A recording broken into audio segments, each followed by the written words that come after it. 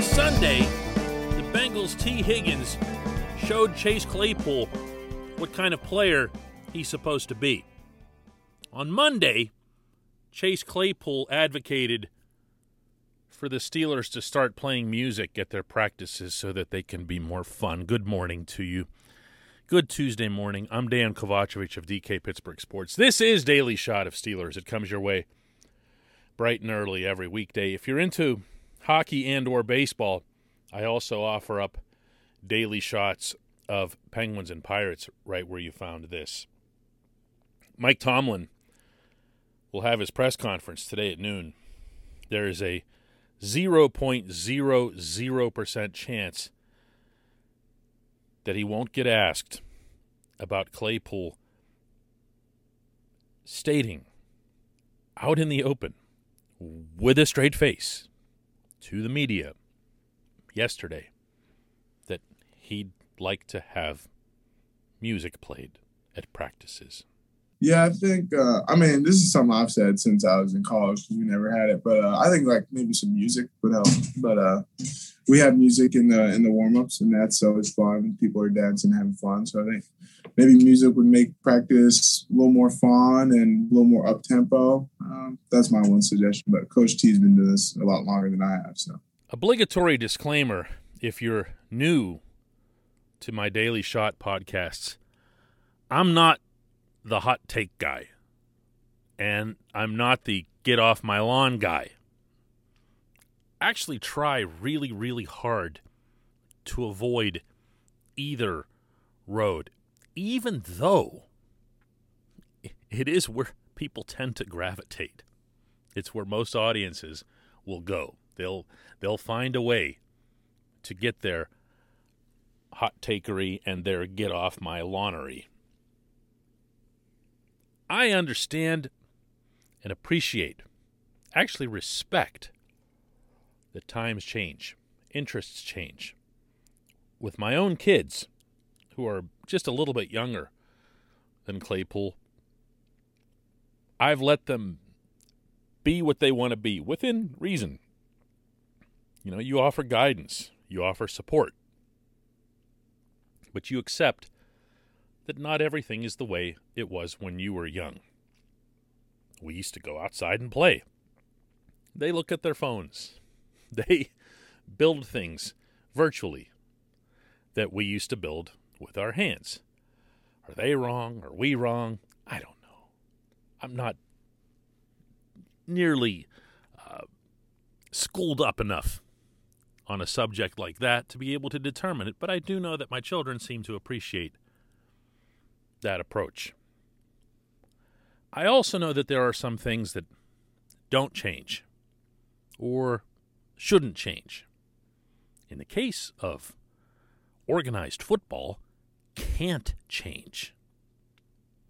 You can't win in football without a significant component of toughness. Now, here again, different ways to define toughness. It can be persistence through injury. It can be mentally bracing yourself for a certain challenge. It doesn't always mean just clubbing the guy across from you. But a lot of the game is that. Still, that hasn't changed. And when you see, hear, and read former Steelers coming out and stating in very visible forums, whether it's social media, television, or radio, over the last 48 hours, their disgust with what they've seen of this group, to me, it's lazy, irresponsible, and disrespectful to just dismiss them as just, old people. They don't get it. They don't get us. Here's what they do get. They've won. They've won in the sport of football. They had at different points of their own careers, individually and collectively, and I'm talking about Rocky Bleier, who spoke up about this, Ryan Clark, who spoke up about this, Mike Mitchell, who spoke up about this, Chris Hoke, who spoke up about this. I'm sure I'm missing a few. They've seen what it takes. They've experienced what it takes.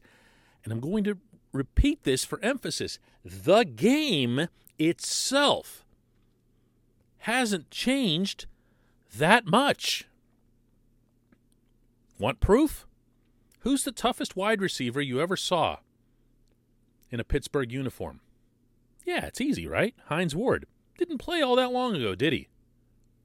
Who's another of the toughest Pittsburgh wide receivers you've ever seen? Right.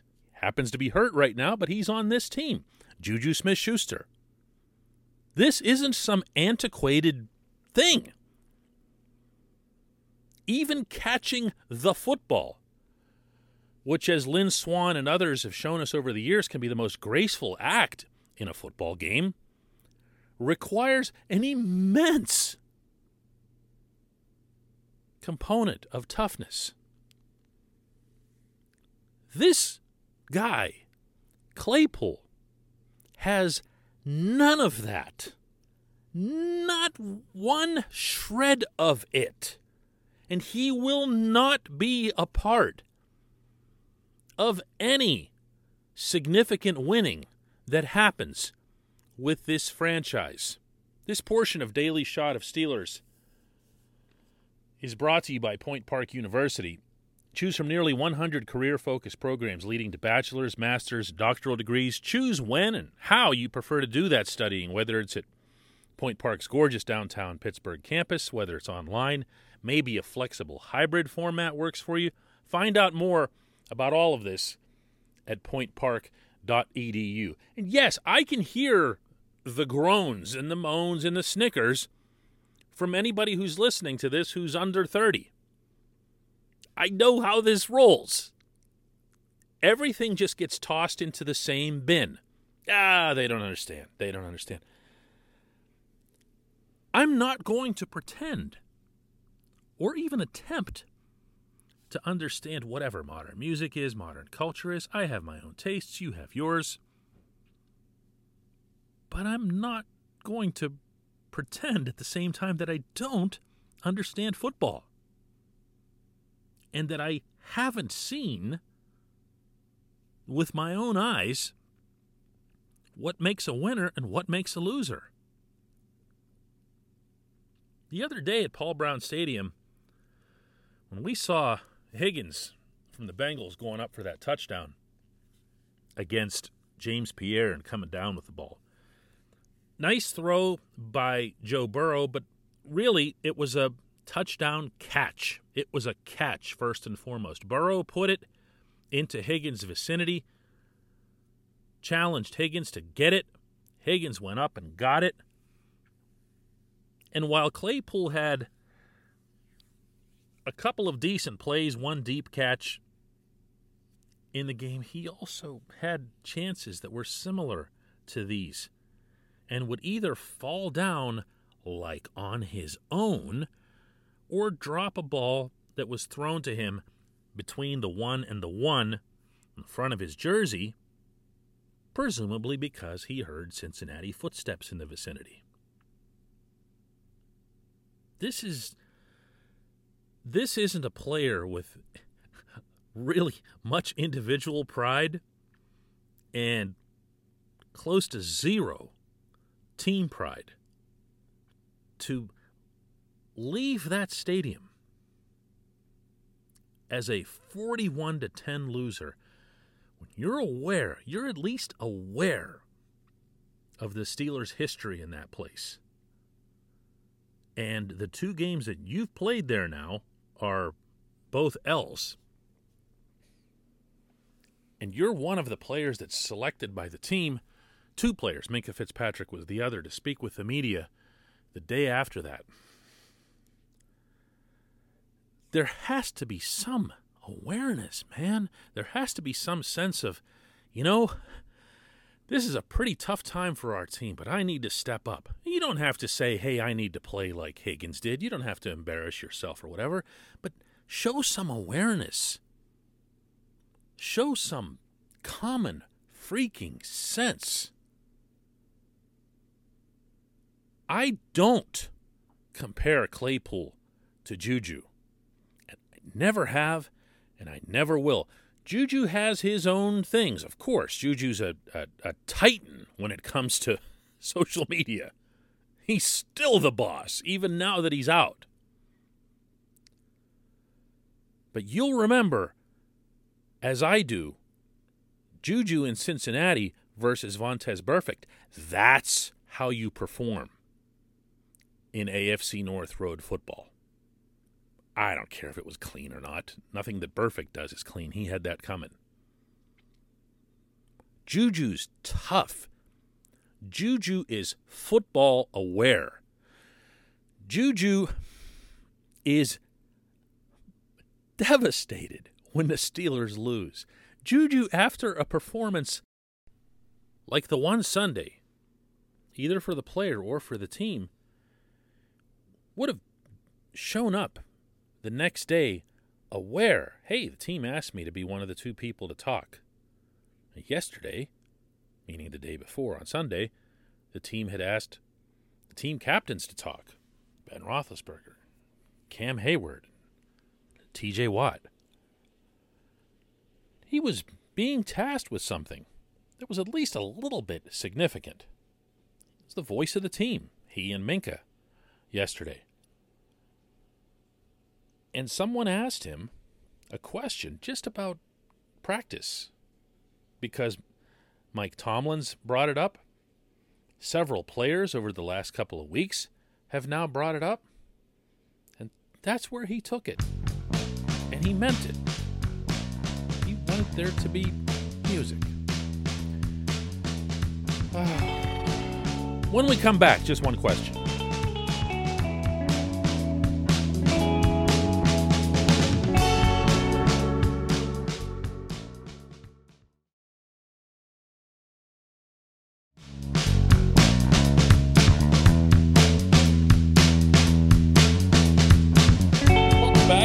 Just one question, and today's comes from Bill the Trent, who asks, why is it that I never see Mike Tomlin or his merry band of assistant clowns ever really talking to the players on the sideline? Maybe Matt Canada should get his butt down on the field, too, so that he can hear the boo birds right on top of him. As for Keith Butler, I'm not sure he even knows the day of the week. This, my friends, is what's been flooding into this direction over the last 48 hours. And nobody appreciates, even admires more than I do, the passion that Pittsburgh football fans have for their team.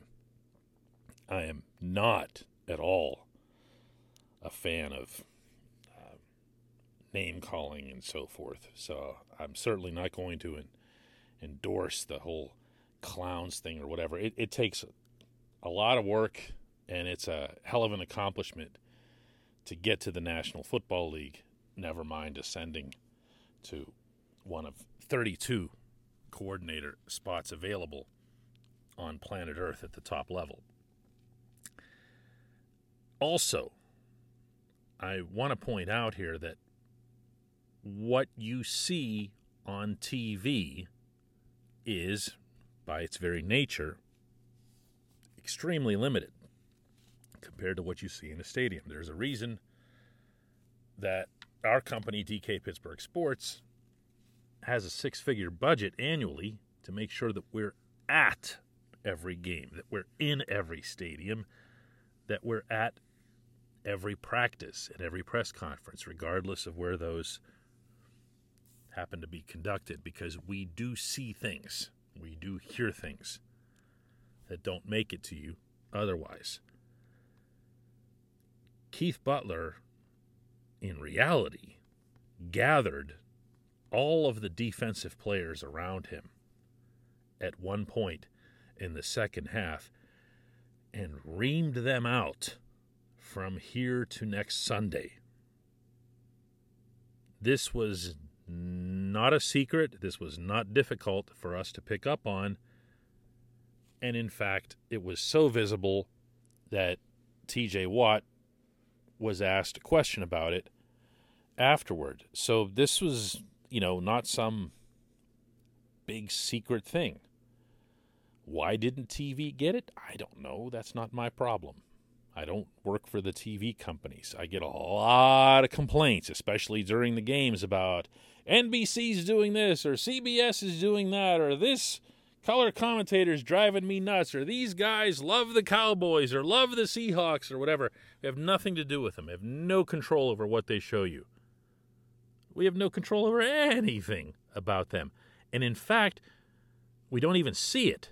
There's no audio, and it's scant video available in the press box. You're working in a press box the old-fashioned way. You're watching the game. If there are pivotal replays that we really, really need to see, there is a way to do it, but it's not something that's any kind of focal point. It's very much an afterthought. So Butler did actually ream these guys out. Now, Matt Canada is not at field level. That's something that was planned going into the season. It was something that was accepted, and openly so, by everybody involved, meaning, of course, Mike Tomlin, Mike Sullivan, the quarterback's coach, and, of course, Ben Roethlisberger himself. The way it works, Canada is communicating with Sullivan. Sullivan is sitting right there with his full attention on the quarterback, relaying any necessary information from the coordinator to the quarterback. You can hate their results. You can wish that they'd be gone. I happen to agree with that. I think the Steelers can do much better at both coordinator positions than the two guys they've got. But I'm always going to strive to deal with facts and fairness as much as possible. I appreciate the question, Bill. I appreciate everybody listening to Daily Shot of Steelers, and we're going to do another one tomorrow. You know what we should do? We should just play music through the whole thing, just in case Chase Claypool's listening.